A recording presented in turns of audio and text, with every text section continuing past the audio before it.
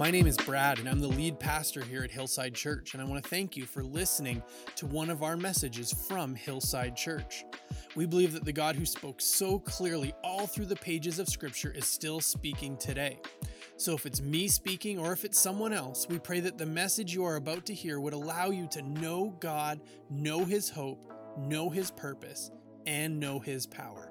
Enjoy the message.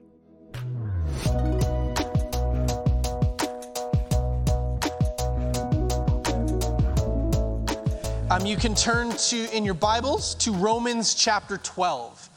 Last week we began to talk about what it will look like for us as a church to begin to reopen and to begin to live life again. But we talked about this desire to not return to normal.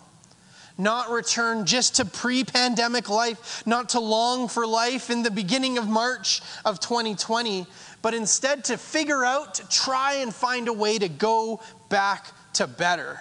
For us to be better because of everything we've gone through, and to see us and our church better because of everything the last 16 months have brought. And last week we really jumped into the deep end of the pool. As we worked through the text, Paul starts out by talking to us about our need to love the ones that we may have had the hardest time with. And that's tough because we are living in such emotional and potentially divisive times, and that's really had an opportunity to put strain on relationships. We're called to love the ones that if we find the hardest to love, and over the last 16 months, we may have found lots of opportunities to struggle with loving people. Thoughts and opinions, relationship strains, so many things can push down and put stress on relationship. And Paul tells us in the verses we looked at last week that you need to love them especially. But Paul says it's more than just that you need to act like you love them. You really need to love them. He says love must be sincere. We can't just fake it. We can't just act like it. We can't just jump through the hoops and go through the motions of love. It's got to be sincere. And so now we pick up our text in the next verses that we're looking at this week, starting at verse 13 of Romans 12. It will say, share with the Lord's people who are in need. Practice hospitality. For us to love one another in a way that leads us to better, Paul tells us two connected things in this verse. First, share with the Lord's people who are in need. Now, there's a couple of thoughts that I want to unpack for you to just talk about what it means to share with people who are in need, what it's called for us to do. First, oftentimes phrasing like this can be seen inside the church and in Christian circles as really a code for money. That when we talk about giving to a need, when we talk about taking care of a need, when we talk about handling a need, oftentimes it's code for we need some finances to help us do that. It's like when we say there's going to be fellowship after church, it means there's going to be food. That sometimes we have a code inside of church, and something like share with when people are in need, it can lead us to think that we need finances. And maybe that is what we need. Maybe that is for a specific need. What someone needs is some money. It may be financial. But we have to be careful not to limit ourselves to thinking like that. Because we may be somebody who's called to meet a need, but when we only see one solution, we actually may not be able to meet that need in a way that needs to be met. Or it may put pressure on us to meet the need in the ways that we're not meant to. That if we understand meeting needs as just simply, well, I've got to put money towards it, that may not actually meet the need that needs to be met. But sometimes we think about these things, we can get such a narrow focus on what it means. Or it may put pressure or give us an understanding that we can't meet the need in another way, that I have to meet it like this. Or if I'm unable to meet it like this, then I just can't meet the need. But we need to be alert to the needs around us. And they may not always be financial. But instead, we may be called to use the skills that God has given us to provide a meal for someone. Another thing that churches are really good for. We like to provide meals, and it's a wonderful blessing. Or maybe it's to babysit, or to help someone prepare for an exam or for a job interview, or to lend a hand when someone has a job to do, or to meet a need that isn't physical but rather emotional or spiritual, to make a phone call, to send a message, drop by somebody's front porch when you feel like somebody needs it. See, meeting a need means that we meet people where they are needy. And all of us have needs in our life.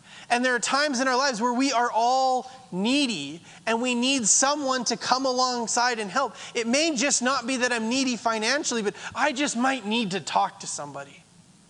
I just might need somebody to love on me, to care for me, to speak to me, to let me know I'm seen or heard. I just may need somebody to come and help me with my laundry, or come and do something to help me make it through this season. We need to really be on the lookout for around us for those that have a need that needs to be met. See, God has called all of us to do this. It's not just for some of us. See, Paul doesn't specify, really the biggest, the strongest, the best, the ones that can do the most. You really need to meet the needs of other people around you. He says we're all supposed to be doing it. But sometimes we can have a tendency to defer to someone else when it comes to helping somebody. Because probably there's somebody better who can meet their needs than me. I probably don't have what it takes to do the best job of that. I could only do a little, and they probably need more than that. But this is the second thing that we need to understand about sharing with people who are in need. We need to look for the needs that need to be met, to recognize that God has called you to meet the needs of people around you. And second, that God has not called you to meet others' needs out of your abundance. Your abundance of talent, your abundance of money, your abundance of ability, your abundance of availability, your abundance of wisdom or knowledge, whatever it may be. So often we fall into these traps of believing that we need to see ourselves in a certain position or in a certain light before we can really understand that we can be helpful.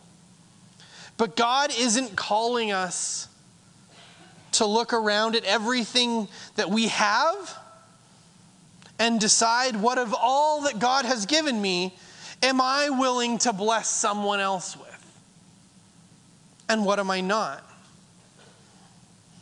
You see, when Jesus needed to feed a huge crowd, he wasn't looking for a catering company.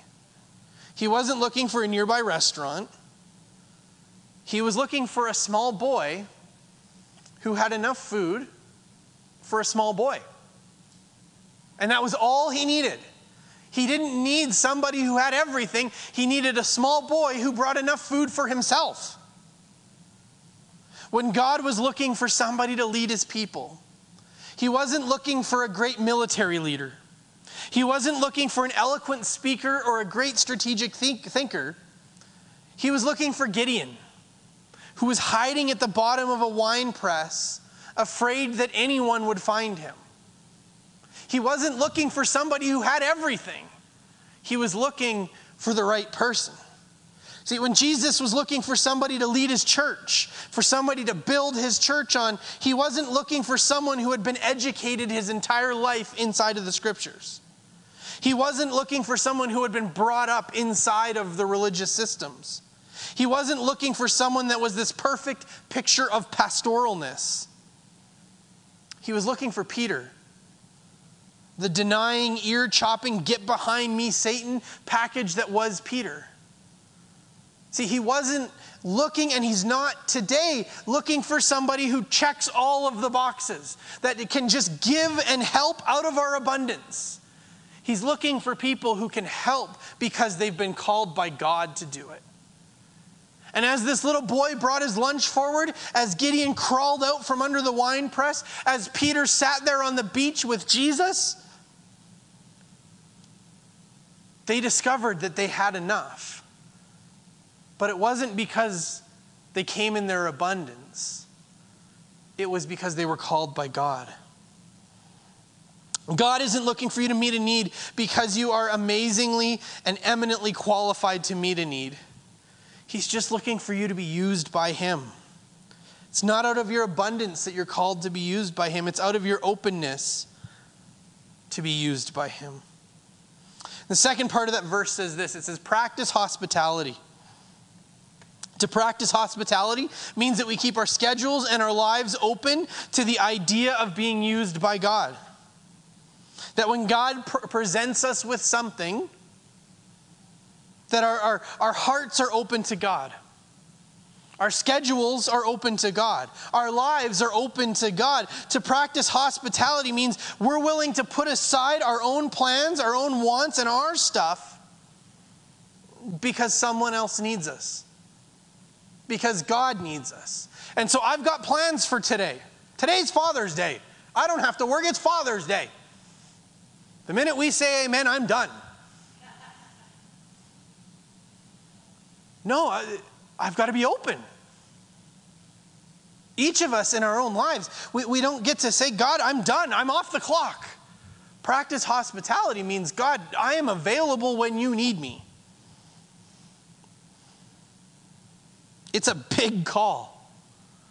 It's a selfless call. It's not a normal call. This isn't getting back to normal. It's getting back to a better way of loving and being loved as the family of God.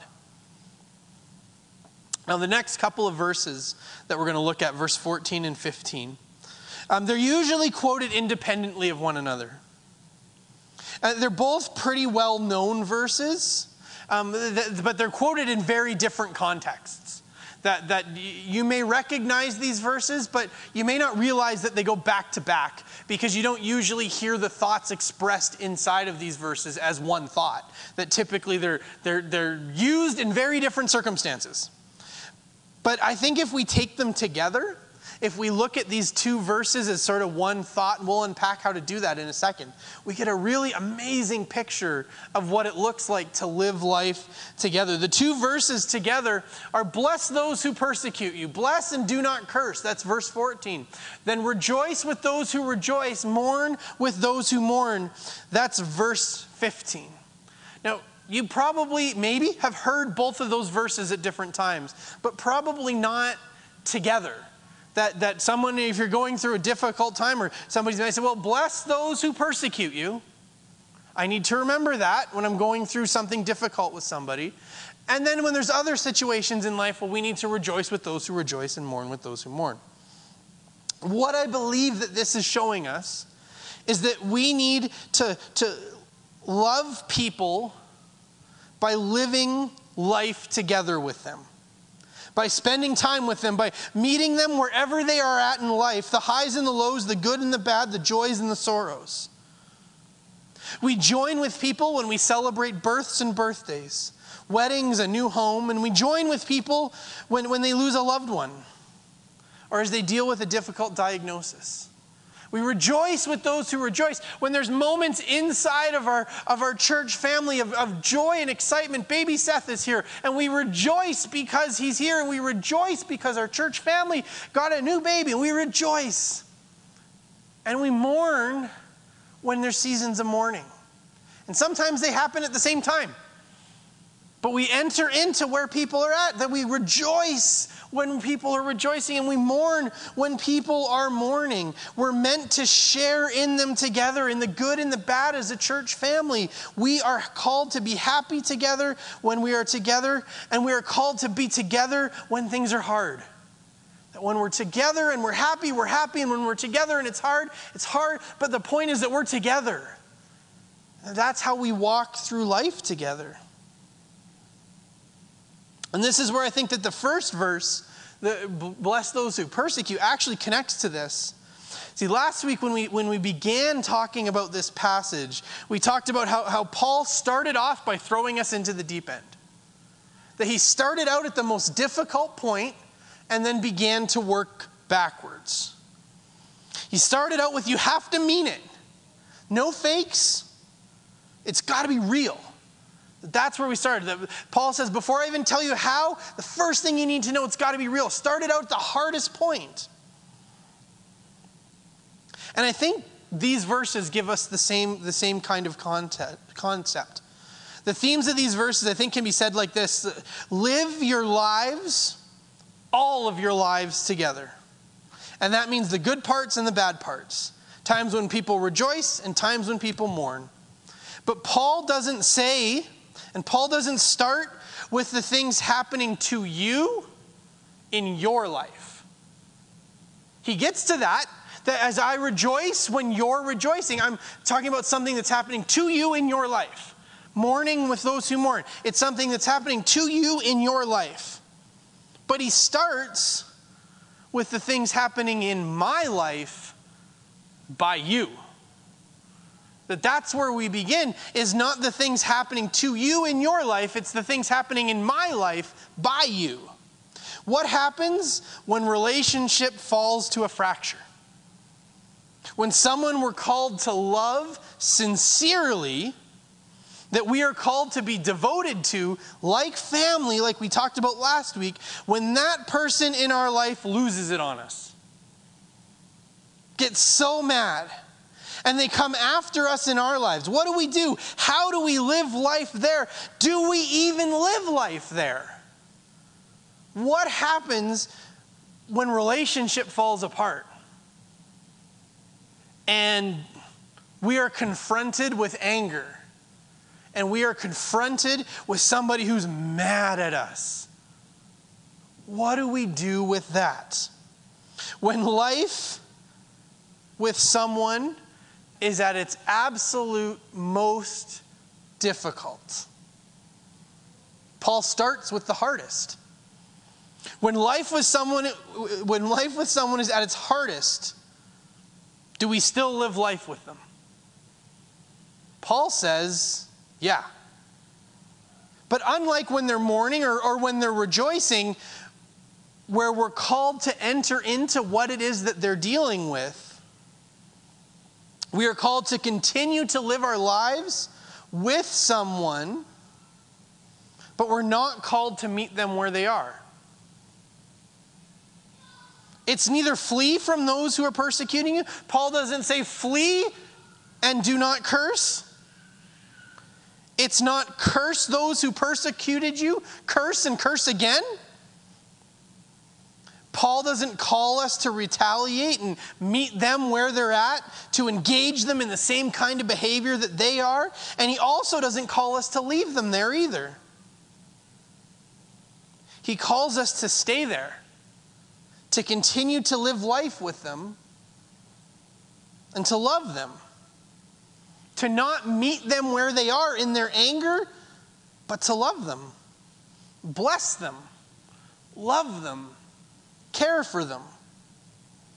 Don't worry about defending yourself. Don't worry about you. Worry about them.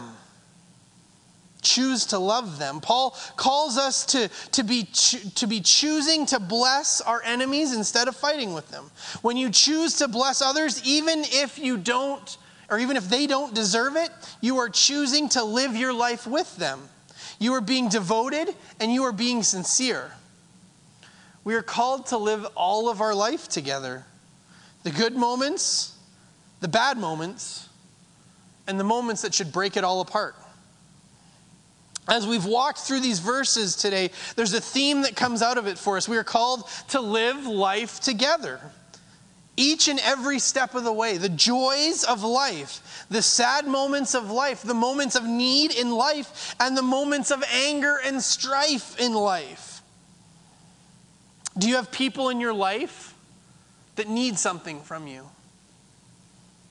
Meet them in their need and show them Jesus. Do you have people in your life rejoicing? Meet them in their rejoicing and show them Jesus. Do you have people in your life that are mourning? Meet them in their mourning and show them Jesus. Do you have people in your life that are angry and bitter? Meet them, but not in their anger and not in their bitterness. but in blessing. And show them Jesus. We are called to live out each and every one of them in a way that reflects the sincere love of Jesus. We are called to be willing, we are called to be available, and we are called to take whatever situation we find ourselves living inside of, showing the love of Jesus in whatever place we find ourselves. Meet the people around us where they're at. Meeting the needs of people around us is one of the hardest things that we are called to do as a believer. It requires perspective and fortitude to choose what God wants from us and for others over what we may want for ourselves. Or maybe even what feels like the most gratifying for us at the time. But you have the power to choose the abundant life God makes available to you in every moment. The Holy Spirit will help you serve, forgive and offer grace, and meet others where they are when we allow Him to. Choose to bless those around you today, and watch as the love and honor you show others brings heaven to earth around you. Let's pray. Lord Jesus, just as we prayed last week, you knew and you know what it is to be in community with others.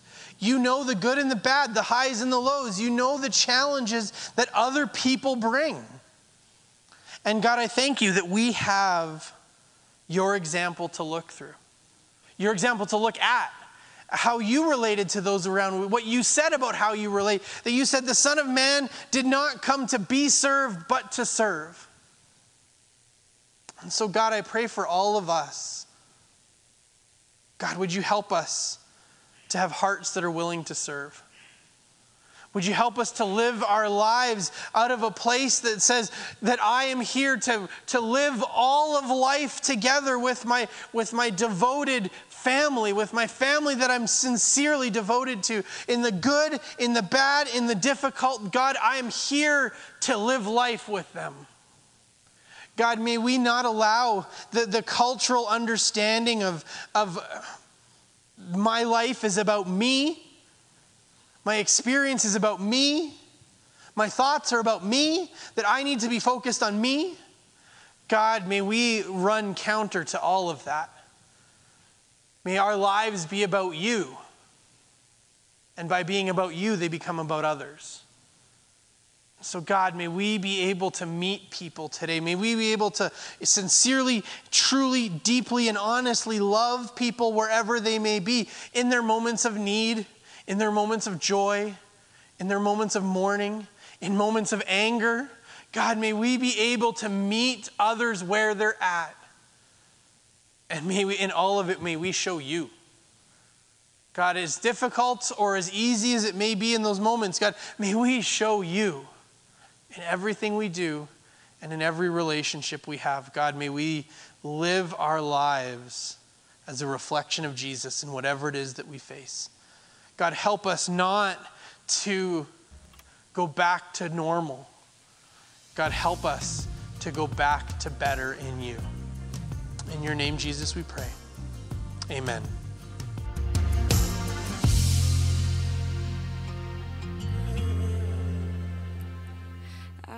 Thanks for listening to this message from Hillside Church. I pray that you were blessed by what God had to say in this message. If you would like to connect further with Hillside Church, there are a couple places you can go. hillsideairdrie.ca is our website, and you can find us on Facebook, Instagram, and Twitter at Hillside Airdrie. You can also look us up on YouTube and find all of our messages on Apple Podcasts. If you would like to connect to the pastoral team at Hillside, you can do that through our website, hillsideairdrie.ca, and click on About Us in the main menu, and then click on Our Pastors. We're so thankful to be able to share the gospel message of Jesus Christ with our community in Airdrie and with you today. At Hillside Church, we are a family, not by blood, but a family that's been bought by blood. And that family includes you. As family we go. You're the keeper, protector. It is you that holds us together.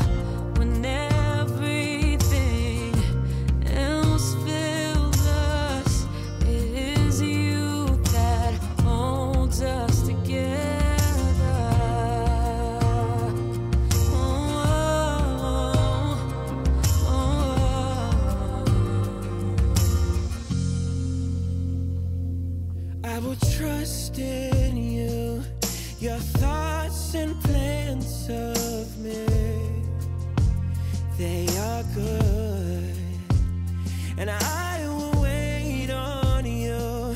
I know that you will see me through, and even in the darkness, you will be my light, and even when I'm hopeless, you will be my guide.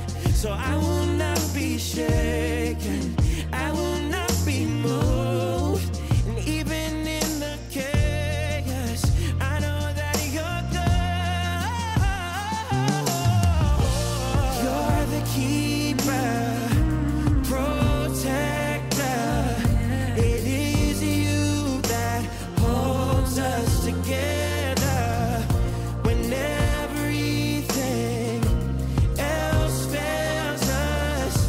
It is you that holds us together.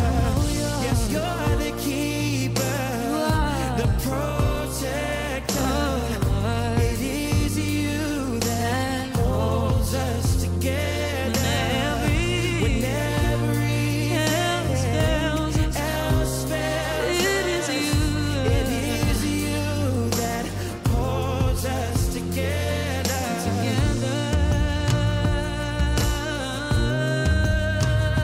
Holds us together.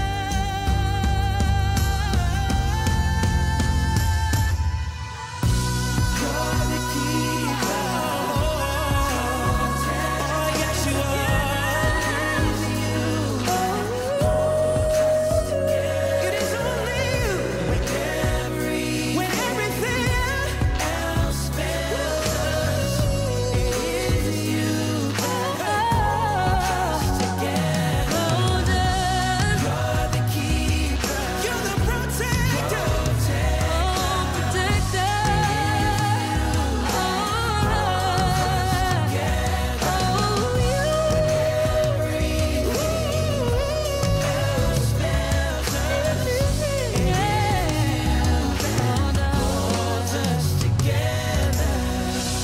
You're the keeper, protector.